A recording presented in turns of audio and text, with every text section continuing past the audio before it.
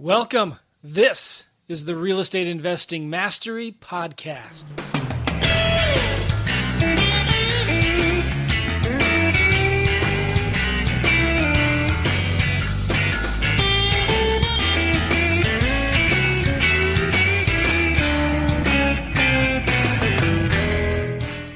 All right. Hey, everybody. Welcome. This is the Real Estate Investing Mastery Podcast, and you're in for a special treat today. We're interviewing a local investor here in the St. Louis market who's doing big things all over the country. And we're going to be talking to Robert Hader from Core Properties.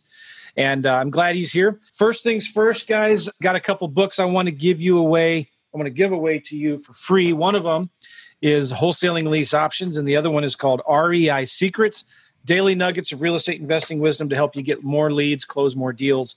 Each of these chapters are about 2 to 3 pages long, all killer, no filler. And you can read one each day, like this one, How to Wholesale Deals as an Agent. What's that all about? So I designed these things to just be quick little daily nuggets of wisdom that you can read, get some inspiration, get some ideas on how you can actually get out there and close more deals, get more leads, close more deals. And this one tells you how to flip lease options. You can get both of them for free. If you go to WLO Book, get this one, WLObook.com. And you can get this one at REISecrets.com. Highly recommended. And they're free. You just pay a little bit of shipping and handling, and I'll send them out to you, okay? And if you're listening to this on iTunes, I appreciate you guys leaving a review. Subscribe to the show. Leave a review. Love to see how it's going, what you like about the show, what you don't like about the show. I think you can also leave reviews on Stitcher. I'm not sure if there's any other podcasting platform that lets you leave reviews, but I really, really appreciate you leaving some reviews. And one more thing for you. I just announced this to some people on my list who have some of my courses the other day. I have a book I did called Making Extra Money Flipping Houses While on Vacation that came from a video I did from a mutual friend of ours, Jason Medley. You know him, Robert, don't you? Oh, yeah. Yeah. He interviewed me. I did this video. I just got back from either Prague or our RV trip. I think it was Prague. And he just interviewed me, and I opened up my everything to say, this is how I do deals while traveling. And he turned it into a book called Making Extra Money While Flipping Houses on Vacation. And I also did an all-day Saturday workshop on how to do lease options. And I'm giving those away for free for anybody who wants to leave me a review. And this is how it works. You have to get your phone, get your smartphone, and go to reviewjoe.net. If you're from your phone, go to reviewjoe.net, and it'll open up a window where you can record just a quick video testimonial. And let me know what you think of the podcast, of the books, of the courses, of the coaching, of the whatever. Like if anything I've done that's helped you, I'd love to hear about it. And if you go to reviewjoe.net from your smartphone, Android or iPhone, doesn't matter. Go to reviewjoe.net. You leave me a video review. I'd really, really appreciate it. And as a way to say thank you, I'm going to send you access to that book and also the all-day Saturday workshop video series on how to flip lease options.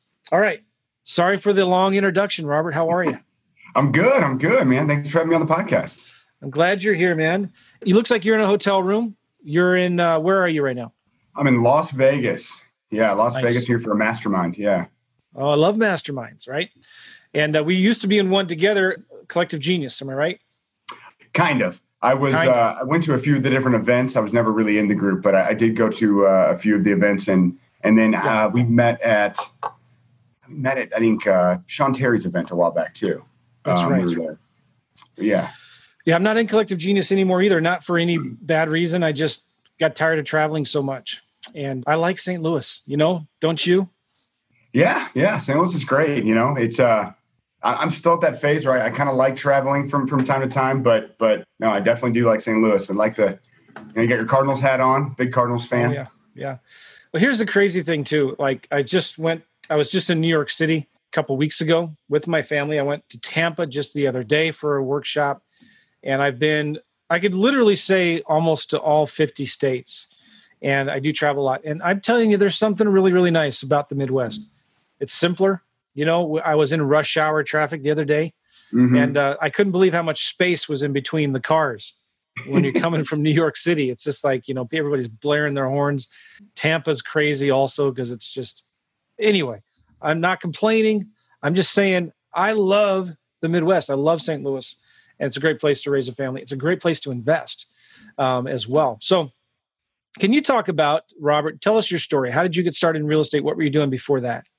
Yeah. So I was in banking and really wanted to get kind of lightly involved in real estate. I had the goal of owning a 2-family and leasing one of the units out and having it pay, majority of my expenses. But I got out of college in 2004 and moved back to St. Louis in, I think, late 2005, maybe 2006. And so the market was just on fire. It was crazy. So at that time, I was just really frustrated. I couldn't find any deals. I couldn't find anything that made sense. I really didn't know where to go to even look for it, to find deals. I was just kind of, ticking along there looking for sale by owner signs and whatnot. And it really kind of put a damper on the jump start. So I really didn't start investing until I think probably late 2008 or early 2009 after the recession kind of hit and things were, banks were dumping properties and things like that. So yeah, started doing that. I was doing it on the side while I was in banking. And then I quit banking in 2013, full-time into real estate investing. Okay, 2013. And what kind of banking were you doing? I was primarily doing commercial real estate lending. So larger commercial real estate projects. I lived in Chicago for a while out of college and worked for a bank called LaSalle Bank, which was the North American arm of the 7th largest bank in the world at the time. I don't know if you remember the old LaSalle Bank Chicago Marathon back in the day. No. It's like a big run. But yeah, so I was there for about a year in Chicago, moved back to St. Louis. There was an office in St. Louis. So I came back and was working there. And like our average deal size would have been about, I think, 10 million or so, 10 million plus. And then we got bought by Bank of America. Everyone left. And I followed one of the senior folks from LaSalle to a bank called the Business Bank of St. Louis and was there for about 5.5 years. Okay. Doing so mostly commercial real estate there as well. Yeah, back in St. Louis. Okay, cool. Are you a Cardinals fan or a Cubs fan? Cardinals fan. Yeah, big Cardinals fan. All right. Yeah, we can continue the interview now. Yeah, I was only in Chicago for a year, and even if I was there for 10 years, it wouldn't have changed. Okay. But I'll tell you what, though, I lived in Chicago when the White Sox won the World Series. Oh, that was interesting. Yeah, that's good. They had the ticker tape parade.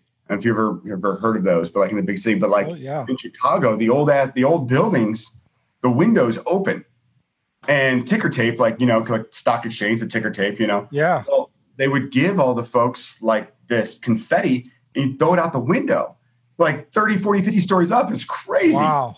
It was something.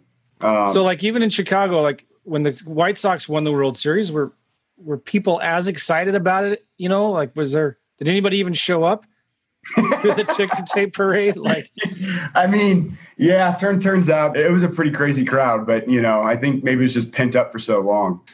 I was in Chicago speaking at a RIA talking about real estate. And it was like the week after the Cardinals won the World Series and this 2011. And I was very, very happy. And I definitely rubbed it in. And I didn't do that well in sales that day when I was selling my course, but I didn't care. Anyway, Robert, so I'm sure that banking experience has helped you a lot in real estate, hasn't it? Yeah, absolutely. I mean, it helped as we scaled into commercial real estate lending and as we looked at kind of building a rental portfolio and things like that. Obviously, having the banking knowledge helped on that level. It almost maybe stifled me a little bit on the wholesaling side. Trying to get my mind around that. And, it's just wholesaling is more of a sales and marketing business. And it took me a long time to realize that you didn't have to add value to create the income. Like it seemed like you had to be doing something. And that might be a Midwestern thing too, kind of land of broad shoulders. You got to work to make it. Yeah. So, but overall, yeah, it absolutely helped. All right. So talk about, you started doing houses at first, right? Mm-hmm. And this is around 2013, 2014? Yeah, I mean, I was rehabbing houses from about 2009 forward and was building a rental portfolio while I was in banking. But in 2013, I left banking. I had about 20 rental properties or so and was rehabbing a couple of houses a year on the side. Did you have enough income from the rental properties to cover your daily expenses? No, I didn't. I mean, rental properties are, it's tough to get that income up to enough to really make it work until you get it to a good quantity. And, it's kind of hot and cold in some degree too with repairs and whatnot. But I did, back then I was listening to Sean Terry's Flip to Freedom podcast a lot. So I was able to kind of set aside enough income to withhold for a year. So I kind of had that set aside before quitting. Yeah, that was the goal. And that's fantastic. A lot of people try to get started wholesaling while they're still working their jobs. And I understand you've got to do that. But it sure is nice when you can have a little nest egg to protect yourself, right? While you're kind of learning the business. How quickly did you pick up the whole wholesaling concept? It was kind of foreign to you? You said a little bit, you didn't understand it needed to be as much of a sales and marketing business, a people business, negotiating with sellers who are in difficult situations sometimes. How was that transition for you? Initially, like I said, I was doing mostly rehabs. And honestly, I didn't really even know what wholesaling was until maybe early 2012 when I started listening to Sean Terry's podcast and kind of got some understanding through that. And I really quit banking before I'd ever really wholesaled a deal. I was just, I was rehabbing. I thought I could make enough money rehabbing houses if I could do, 4 or so a year, and then had some passive income coming in from the rentals and was trying to grow that.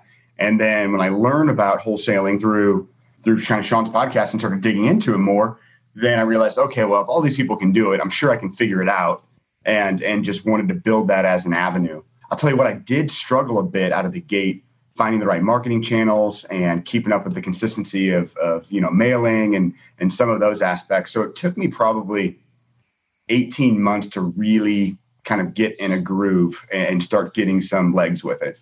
What were you trying to do at the time in terms of marketing, getting leads? At that time, I'd been primarily paper mail, just flat out paper mail, trying to figure out the right lists and then kind of understanding the consistency of it, of mailing at least 5, 6, 7 times before kind of evaluating too deep, tracking your numbers so you really know what's going on and, getting the KPIs lined up. And then I think my expectations maybe were a little out of line. It took me a long time to realize that, 1% response rate or half of 1% was a pretty good rate. I expected it to be a lot higher. But, yeah, that's frustrating, and it's still right about there today, isn't it? The same. Yeah, well, for me, it's gone down on the paper mail side. Obviously, some other channels have worked better, but we're at about 1/3% on a response rate on paper mail.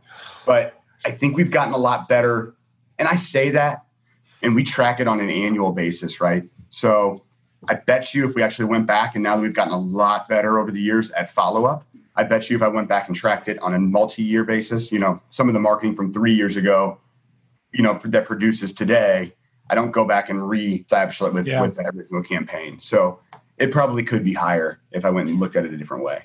Would you agree? If somebody was wanting to get started in the business and they weren't committed to at least 3 to 6 months of consistent direct mail, then you shouldn't even start? Like just save your money and do something else? Absolutely. 100%. And that was a big piece to get my mind around back then. And now I've absolutely realized that. I mean, we get called on mailers, like I said, that are 2 or 3 years old that folks saved, which blows my mind because I'm sure they've gotten hundreds and hundreds of mailers if they saved mine, But yeah, I mean, it's just, you got to hit the folks at the right time, and you never know when that right time is going to be. And it really, obviously there are, what I've realized now, being in it for a fair amount of time now, is that, you kind of have your niche lists of folks that would typically be a little bit more motivated or be in a position that they'd want to sell sooner. And then you kind of have your broad lists that you're kind of blanket mailing, and really just kind of understanding the difference of those and the quantity of mailers that you need to put out and timing and all of that. But if you're not going to do it, I would say well over 3 times. If you're not going to do it 6, I probably wouldn't jump into it. Because it's a game of momentum, isn't it? Because a lot of the deals we're doing today are not from the new marketing that we're doing today. It's from the marketing we started 3-6 months ago with that seller. Absolutely. Okay, so talk about because the response rate is so slow or small on direct mail. What are you doing with the leads when they do come in? Are you answering the phones live? Are they going to voicemail? Yeah, we answer them live, and honestly, we've been digging this really deep because with quantity and as we've been scaling. So we'll buy. Our goal was 200 houses this year. We're going to come up a little bit short. I think when it really shakes out by year end, we'll be about. Congratulations! That's amazing. Well, thank you. Yeah.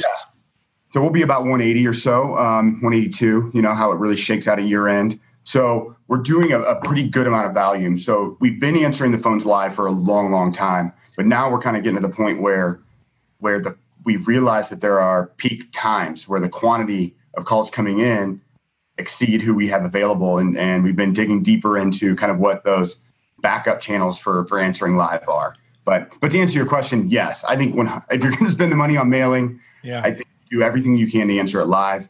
And I think it's as simple as this: as your good competitors are answering live, so you need to, whether you want to or not. I mean, from 99% of the channels, you're probably not, for the folks that are doing bandit signs, probably not answering those live.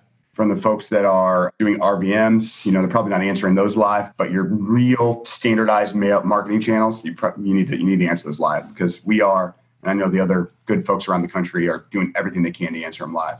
I mean, so much so that we're lining up secondary and tertiary live answering sources to make sure that things don't slip through the cracks. Yeah, very good. About how much mail are you sending a month? Not as much as you think. Maybe about 8,000 to 10,000 pieces a month. We've been experimenting on a lot of other marketing channels. We've always been big on the web. Just PPC has been a channel that's worked well for us. It is an expensive channel, but we've had good success with it. We've got, I think, more exit strategies on properties than most folks. So we're able to capitalize on leads differently than a lot of people, and so on and so forth. Organic web leads, I know that's not something that a lot of folks in our industry dig into, but at scale, I think it's a really, really good avenue to be in, especially if you're in it for the long game. Yeah. Social media marketing and whatnot. But so only about 10,000 mail pieces, because we do a lot of other marketing channels. What are some of your favorites? You mentioned PPC. Is that still? PPC still works well for us. It's one of our more expensive channels, like I said, but it's a follow-up game too. I think follow-up's one of the biggest things that people drop the ball on that will make up so much of your deal flow. But PPC's been good for us. Social media marketing these days is really starting to work. A year and a half ago. When you say that, what do you mean? Social media marketing? Facebook marketing primarily. We're dabbling into Instagram, but haven't had it work too terribly well yet, but I think it will at some point. I think if you dig deep into like what channels your avatar seller is, what age group and demographic, then just kind of find the avenue. I think LinkedIn will work well. We haven't got it up and going yet, but it seems to me with the aging population, folks are moving to senior living, that'll be a good avenue with kind of targeting their kids, targeting the most responsible children of the aging parents, things of that nature. But Facebook primarily has been our avenue on social. You've done a really good job of leveraging organic with Google. And, like on your website, if you just Google your company name, you see really good reviews from Google. You've got a physical location. It shows your reviews from Facebook. Reviews from your Better Business Bureau reviews are really, really good. It seems like you guys are doing a good job with, asking for testimonials and getting reviews from people. And that probably helps a little bit too, doesn't it? It does. Because, to be totally honest, just like anything, whether it be a restaurant or any other kind of venue, majority of the folks that organically go and put reviews in are the people that were upset about something, And more times than not, whether true or not, but people just are more likely to talk negative than they are positive. So yeah, we go out and ask for the folks that are happy as much as possible to, just let people know, because especially in the industry, I think a lot of folks kind of think of it as, kind of used car salesman or fly by night kind of stuff, or, folks that the roofing companies that come into town every time a hailstorm hits and things like that. So, it's like, hey, if we helped you and you feel good about it and you were happy with the transaction and the relationship, just simply say that. We definitely, we go through waves of being active and actively asking, and then 6 months will go by and we'll forgot to ask, and we'll have to go back and and kind of build it back up. But yeah, it's something that we actively do. It's funny. Do you know how long you've had that domain, STL Wholesale Homes? At least 5 years, I would guess. I think I used to own it. Oh, is that right? Yeah. I think I used to own it like back 10 years ago or something. Oh, is that right? But I was doing mainly lease options, so I just kind of let the domain die. Mm-hmm. But it's a good domain. So that's your main website where you're selling your properties, right? It looks like you have join our VIP buyers list, view inventory. Yes, absolutely. Yeah. That's it then. Yeah, STL Wholesale Homes. Yep. I want to ask you about like what kind of homes do you target? What kind of areas or neighborhoods do you like to go after? Well, the easiest properties to deal with or to sell on a wholesale basis are the high rental areas, the areas where, if you can wholesale property to a rental buyer, that's an easier transaction in most cases. They buy a greater quantity, know exactly what they want. They don't have to pay a sales commission on the backside. So the spread can be a little bit thinner, a little bit easier to wholesale because they don't, you can cut 5% out of the expenses for the buyer. And so, north for St. Louis, North County is a good spot. South City is a good spot. St. Charles County, even parts of South County that still work, like Lee May and Afton and those areas. Although, like any of them, the better areas then start to turn, and then, maybe it makes more sense to start rehabbing those homes and you see prices start to escalate. But overall, those are primary areas in St. Louis. But I think that strategy works nationally. Just the areas where you have more rental buyers, a little bit easier to sell at quantity. Yeah. So, and you're not targeting the really bad areas, like with the properties are selling for $5-10,000. No, not really. That's not really our niche. We'll do some areas where they sell for 20 or 25 grand, but Bell Fountain and Hamley Hills and certain areas in St. Louis. But yes, below that, we're not doing a whole lot. I mean, if a deal sneaks in, as you probably know, with social media and with PPC and web, you can't be quite as targeted to specific areas. So if a deal comes in and it could be something, and we'll go and look at it, with the exclusion of North City, we try and stay out of the really high crime, kind of scary areas. But if a deal for $5,000 sneaks in, we'll probably do it from time to time. I'm looking at your website here. Is it a REI Black Book website, or do you even know? I do know the STL Wholesale Homes on this. So we kind of have it, Core Properties STL is our buy side, right? Mm-hmm. That's where sellers are going. STL Wholesale Homes is our sell side. So that the STL Wholesale Homes is a REI Black Book website. Yeah, Josh Harris built it for us when he was kind of working on a consulting basis. So the back end is REI Black Book, but it's customized kind of with our color scheme and some of that. So a little bit different than most of them, but it does definitely work off REI Black Book. Yeah, very good. And so is that your main CRM? It's starting to be. We've had Podio for a long, long time, and I think we're starting to kind of get worn out with it. Been working with Damon and Josh quite a bit more, and currently working with them to do something to kind of incorporate some of the things that we need at scale into what REI Black Book can do. And they're receiving it well. And I think in the near future, we might have something worked out and kind of rolled out. We're kind of bouncing between both right now, which is not ideal. And REI Black Book's a St. Louis-based company. I'd love to make that work and kind of keep it in town, Damon's a good guy. I like REI Black Book a lot. Absolutely. Okay, so talk about co-wholesaling. A lot of guys bring you deals, don't they? Because you've got a good buyer's list. You're an active investor. What percentage of your deals do you wholesale come from other investors, other wholesalers? You know what? Not as many as I'd like. We've been making a big push to do more of that, and it's starting to work. So I'd say right now, maybe 5%. But I would think, going into 2020, we're going to be making a much bigger push to do more of that. Our buyer list is growing, especially the more national exposure we get and the more events that we go to. And we're meeting folks from the West Coast in particular that are coming out and looking and getting, a lot of the hedge funds that are buying these days, they kind of are starting to work more like commercial real estate companies where they kind of have preferred groups to go through so that they're not just kind of getting onesies and twosies, and building some pretty good relationships with some of the funds that are still buying actively in St. Louis. And I think that'll be a much bigger avenue on the co-wholesaling side than we've been able to kind of leverage in the past. If you like to travel, it reminds me of a guy I met, and I forget who they were. They were St. Louis investors, and they would hold these meetups every month in California. So they would start a meetup, and the title would be different every month, but it was usually along the lines of how to find profitable out-of-town deals that cash flow, how to manage rental properties virtually or across the country or in other states, or how to find good cash flowing rentals that give you 8 to 10% on your money or whatever, right? Right. They would go and do these meetups in California. They'd go for a week and do like 4 or 5 of them or more.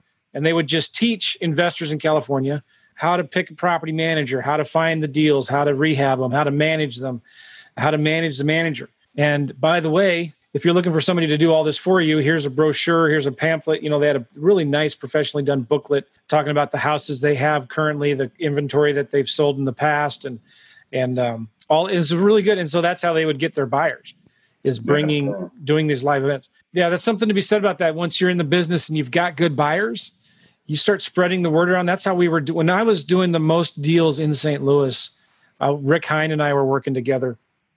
That's what we did. We just started telling everybody, hey, we've got $1 million burning a hole in our pocket. We need deals. We acted like we were the new hedge fund in town.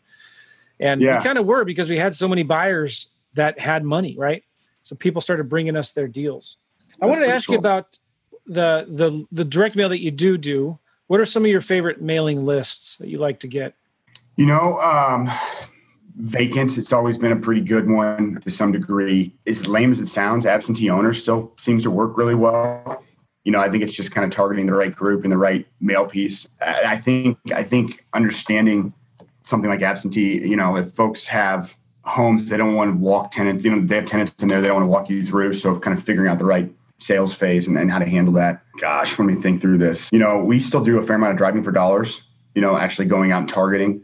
I don't know why people don't do that more. Are you guys doing any cold calling? We do a little bit. Yeah. That's been an avenue we've been kind of tiptoeing into and figuring it out. We had a couple folks in house, and we've been experimenting with, kind of out of market cold calling groups, like 1,000 calls a day and some of these different groups that do that. But yeah, and it's a almost like a paradigm shift. It's an interesting lead. It's a different kind of lead that comes in from those, but I think they work pretty well. You want some advice to save yourself a lot of money? Yeah. Hassle. Let's hear it. Get your own VA from the Philippines, does the cold calling for you. Don't let them work for somebody else. Get them from the Philippines. Post a job on Upwork. We're looking for a telemarketer to do cold calls for us. I don't know what tool you use. Maybe Mojo Sells is what we like. And just say you need to have Mojo Sells experience. Mm-hmm. Or there's like Call Tools is another good one. And just, hire 5 of them, test them, see which ones are the best, and then keep them, let the other ones go. You need to have somebody working dedicated just for you. And I wouldn't like them work more than on the phone, more than 3 or 4 hours a day. There's a real efficiency drop after they've been on the phone for longer than 3 or 4 hours a day. Then you got them, you can listen to their recorded calls. You can help them, train them, have somebody on your team communicate with them every day, checking in, how did it go, tracking their numbers, listening to their recorded calls. That's what we do. We've got like 45, 50 cold callers right now in the Philippines. We're using about 3 or 4 of them for our own deals in Alabama. Mm-hmm. And the other 40 or so are working for our students, our coaching clients. And we don't upsell any of that. They pay them directly. Yeah. But, you would think this is our fear, like going into Alabama, especially the whole thing of, people down south wouldn't like to hear a foreign accent on a cold call. That's maybe Asian or Filipino.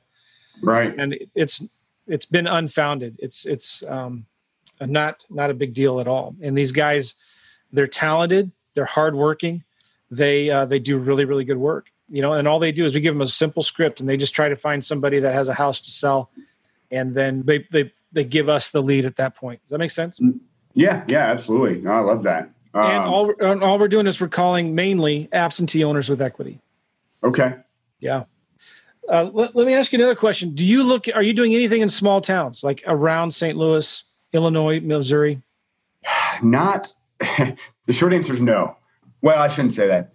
If leads sneak in from PPC and non-targeted channels, we'll try and work them. We are not actively at the currently, although I realize that there's a hole and we should be focusing on it. It's just kind of getting it in the timeline to add those new avenues. I think your response rate is going to be substantially better. I think the folks their expectations are going to be different. I think there's probably huge benefits to doing it.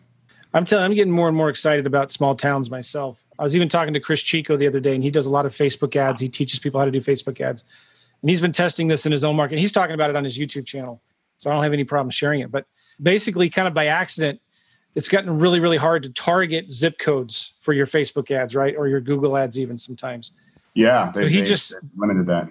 By accident, he just started targeting the entire state of Florida. Facebook Facebook charges you per click, right? So they want to give you as many clicks as possible. You're going to get more clicks in the smaller areas, the smaller towns with less competition for those keywords, right? Mm-hmm. So we started noticing a lot of leads coming in from small towns in the middle of Florida. And he started talking to the sellers, find out that there wasn't much competition for those leads. He started getting them under contract, started wholesaling them, and found it was easier. And then he starts having students that are doing the same thing.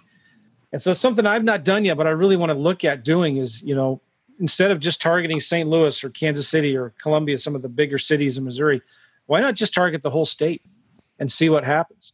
Mm-hmm. And I've been, Larry Goins, did you ever meet him? Yeah. It's crazy what he's doing. He's intentionally ignoring the big MSA of Charlotte and going out 3 or 4 counties out all the way around him, doing deals in small towns of like 3,000 or 4,000 people. He says it's easier. It's so much easier, man. He said all you need, his only criteria is it has to have a dirt road and it needs to be within 30 minutes of a Walmart or a Piggly Wiggly or a Dollar General or something like that. Gets bigger discounts, still sells them just as easily to investors, to a lot of mattress money in some of these towns. Yeah, that's something I've been, and he does them. You negotiate them on the phone. We use mobile notaries to go to the house or wherever the seller is. Mm-hmm. And so this is something that we've been doing in Alabama ourselves, and what we're seeing, we're encouraging a lot of our coaching students to do as well. No, it sounds fantastic. And I would guess on the buy side, it would be much easier. The sell side is what I would assume would be very difficult. How are you guys getting past that? You'd think so. Facebook Marketplace, Craigslist. If they have a local newspaper, put an ad in the paper, and signs. A sign in the neighborhood and in the yard. And, usually it's funny too, you can go and pull absentee owners who have purchased properties in those counties in the last year, right? Mm-hmm. And you can send them direct mail. You can look up their phone number and call them. But there are investors buying houses in these small towns. You can find them. You can call landlords, property managers, and worst case, your last resort, if you wanted, is just hire a realtor to market the homes for you. But most of these, talking to Larry and what we're seeing, it's amazing. You would think, who would want to buy a property in this little town of 10,000 people? There's people that want to live there and they're looking for another house. So they have the in-laws living with them or their 23-year-old kid, and they want to help them get out of the house. So there's a lot of mattress money, and they're buying these properties. Typically we're on the lower end. We're looking for homes at $100,000 or less. Right. But it's crazy how well it works and how fast we're selling them. It's pretty amazing. And just like anywhere market, you start building a buyer's list of people, of investors that are looking for properties there.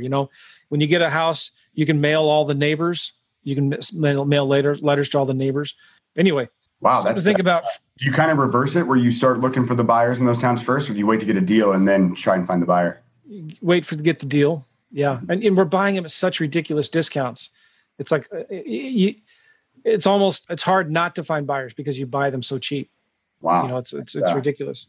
So I've learned a lot of this from Larry Goins, who's doing this in North Carolina. And so we started doing it in Alabama and Georgia. And I've not done it in Missouri just because I don't have anybody right now to handle these leads for me. And I don't have time to train a team or hire another acquisitions manager for wholesaling deals. But something to think about. Yeah. I think you guys could crush it if you start looking outside of St. Louis into the small towns. No competition. The crazy thing too about that too, a lot of these sellers, they're a lot nicer. They're not getting huge stacks of mail, and they're friendlier. Yeah. Anyway, as you're talking, it's just frustration setting in because it's like, why are we not already doing it? No, I'm with you. I think it's a fantastic way. Even in Illinois, I know, there's this. I talk about this sometimes. There's kind of like this divide between Illinois and the Missouri side in St. Louis. Yeah. And, but yeah, you can still do deals in small towns, Illinois. All right, let's change gears a little bit. You're starting to do bigger and bigger deals, right? And you're starting to actually get into some commercial deals. Talk about that, Robert. Why not just stay with houses for the rest of your life? Why go to other types of real estate? Well, so on the commercial side, there's a hell of a lot less competition, one, and it's hard to get enough single family rental units or 2 families and 4 families to produce enough income to really have a passive income stream. You got to have quite a bit. And then, you've got 100 or 150, and then you've got 150 tenants. And, we've done everything we could on the single family side to try and get longer term leases, but it's just harder and harder. So much of the competition will do 1-year lease. So you have all of this rollover all the time and just creates a pain. And then if you buy 20 or 30 single family homes, you're kind of up to a dollar amount in which you're in a commercial realm anyway, in a lot of degrees. You just don't really think you are. If you have 30 tenants and, if you've got, let's say they're $50,000 houses and you own 30 of them, you're at $1.5 million in exposure, right? So, you can kind of get into that commercial realm. And when you start looking at the commercial side in that $1 million to $5 million range, you're kind of at a point where the big guys aren't really playing too terribly much. They want to be at 10 million plus, the funds and all of that. And then over $1 million or so, you kind of price out a lot of the mom and pops for the most part, maybe $1.5 million. You kind of price out most of the folks. So there's not a whole lot of folks kind of playing in that ball game.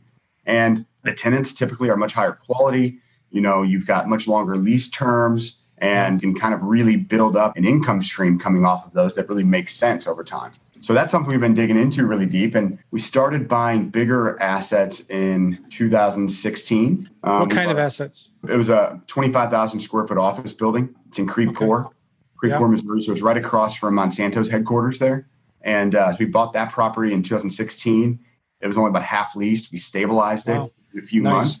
Now it's 100% leased. It's leased for another 9 years. And pretty big check just comes in every month. And it's essentially triple net for the most part, which means that the tenant reimburses us for a vast majority of the expenses.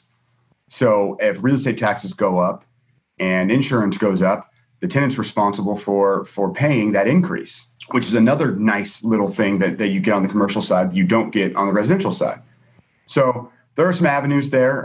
There's a little bit more complexity to it, but with a little bit of support and building a good team, just like anything else that you do, if you were going to go in another market, you don't know the market, you'd have to reach out to experts there to kind of help explain that a bit. You do the same thing here, right? Brokers and market research can get you a pretty good amount ramped up pretty quickly. So yes, we've been focusing on that. Like I said, that first deal came in 2016, and now we own and manage about 110,000 square feet of commercial space, mostly throughout St. Louis. We've got a 35,000 square foot retail and office center in Indianapolis under contract right now. We're closing about 60 days on, just finishing up due diligence on it right now. And that'll bring us up. And then we've got 2 other properties in St. Louis under contract. One's about a 21,000 square foot building in Webster Groves.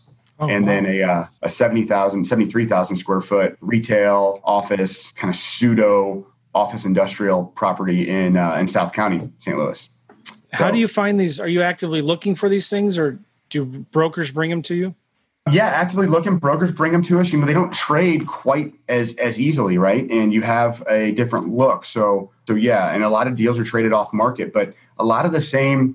So to answer your question directly, yes, some brokers do, but really how we find them is working through bank connections, and we've been marketing specifically to property owners. A lot of the same things that we do on a day-to-day basis on the residential side work for the commercial side, but almost to your exact point earlier, on the small towns where they're not getting much mail or they're not getting any on the commercial side. So, I should specify that they probably are on the multifamily side, with as great in demand that they are. Many investors that are digging those up. So, but outside of multifamily, office, retail, manufacturing, warehouse, logistics, they're probably getting none or very, very little reach out. So that's been an avenue, and just figuring out where the value adds are, like anything else. All that said, we are not currently wholesaling much. I think that might change at some point. I think wholesaling might be a little bit more difficult with the time requirements and finding the buyers and whatnot, but I think it's certainly doable. So for your financing on these, are you just getting bank financing? Are you creating those special funds to raise private money? You're raising capital? Yeah, thus far, we've been mostly using bank financing. We are in the process of building out our first fund, kind of a syndication fund. Which, by the way, there's those guys that used to come to those mastermind meetings I did from Illinois? And they're 2 brothers. Mm-hmm. And they have a dad who's a lawyer. Yeah, it's Rick. What are their names? Yeah. And I know exactly what you're talking about. The 2 sons are in the business. They do mobile homes and whatnot. Yes. Have you talked to their dad about helping you create the syndication and all the legal things with that? I have not. That's a really good point. I know he helped Nick do his.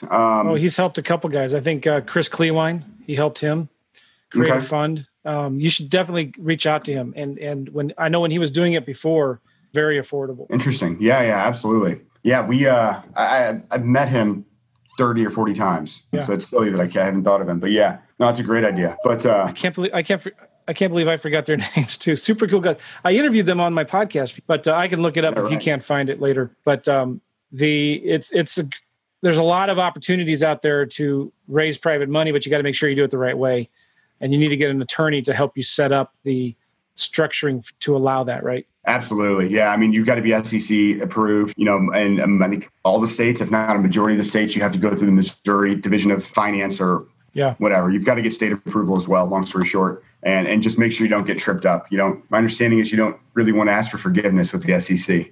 Yes, you don't. But anyway, he can help you. Definitely. Perfect. No, that's fantastic. I've actually sold his son some houses in South City. But long story short, so we've been digging into building a fund, kind of getting that ball rolling. And then there are a lot of private money groups that will do commercial real estate lending. Really? Yeah, more than I would have ever thought. Yeah, my buddy Greg Harleen, he owns Horizon Trust, but he also owns a private money lending group specifically for commercial real estate lending. He's got about 100 million out. And there are, I think, more of those groups out there than most people think. Those groups, then, do you use them to provide the down payment money to help you get the bank financing that you need, or do they finance the whole thing?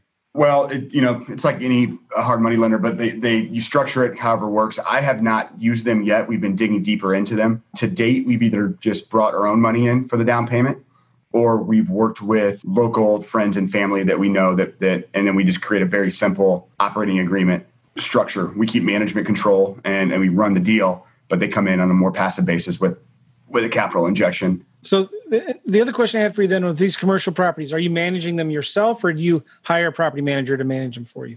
We manage them ourselves, and they are substantially easier to manage than residential. It's very black and white. There are certain hurdles that come up initially, I think specifically with like HVAC, because, heating and cooling in commercial properties is very different than residential properties. Yeah. But once you understand that, or once you just get a good company to go in and do it and give you a good analysis, specifically during your due diligence is when you want to get through that. Oh, sure. It's very simple. The tenants aren't sleeping there. The tenants are there from 7:30, 8 a.m. through 7 o'clock at night or so, typically. So It is not as pressing, and they understand how things work. It's just their expectations are very often in alignment with what you would think. Yeah. And most times, if you just have relatively good communication and set the right expectations, it's a very clean and easy process. And, 25,000 square foot building, I've got one tenant. We've got a 15,000 square foot building in South County. We've got 8 tenants. We've got a 10,000 square footer in Winghaven in St. Charles County. We've got one tenant. So we've got 110,000 square feet of space, and I've got maybe 20 tenants. I think substantially. What do you have in Winghaven? I'm just curious. We just have it's really kind of more of a retail property, but it's actually leased to it's a medevac. It's essentially a helicopter ambulance company. Yeah. Do you own that building or just part of that? Part of it. Wait. Are you talking about the big building where their headquarters is, not that building? Okay. I was going to say, dang. Building. Yes. Right. I know what you're talking about. It's kind of like where Llewellyn's used to be. And good for you. I used to, because we lived right by there. Used to go to Llewellyn's all the time. There used to be a coffee shop there, an ice cream shop, a little grocery store. Super cool area. Yeah. You guys own that now. Yeah. Good for you. Did you buy it? McEagle used to own it, didn't they? They did, and I don't know what happened. I don't know if they sold it, and we ended up buying it through foreclosure. Yeah, there's some things happened, and that's a disaster. But anyway, good for you. It's a good, solid area. No, I love the area. The tenant, that's a triple net lease. The tenant's got 13 years left on the lease, and just kind of set it on the shelf. Yeah, so that one. Good for you. Small world. I used to work for the guy who owned McEagle when I worked for Perrick really? Corporation. Yeah. Is that Chris? Or no, his brother, right? They have two. There's 2 brothers and a dad, but Joe McKee is the guy who owns Perrick now.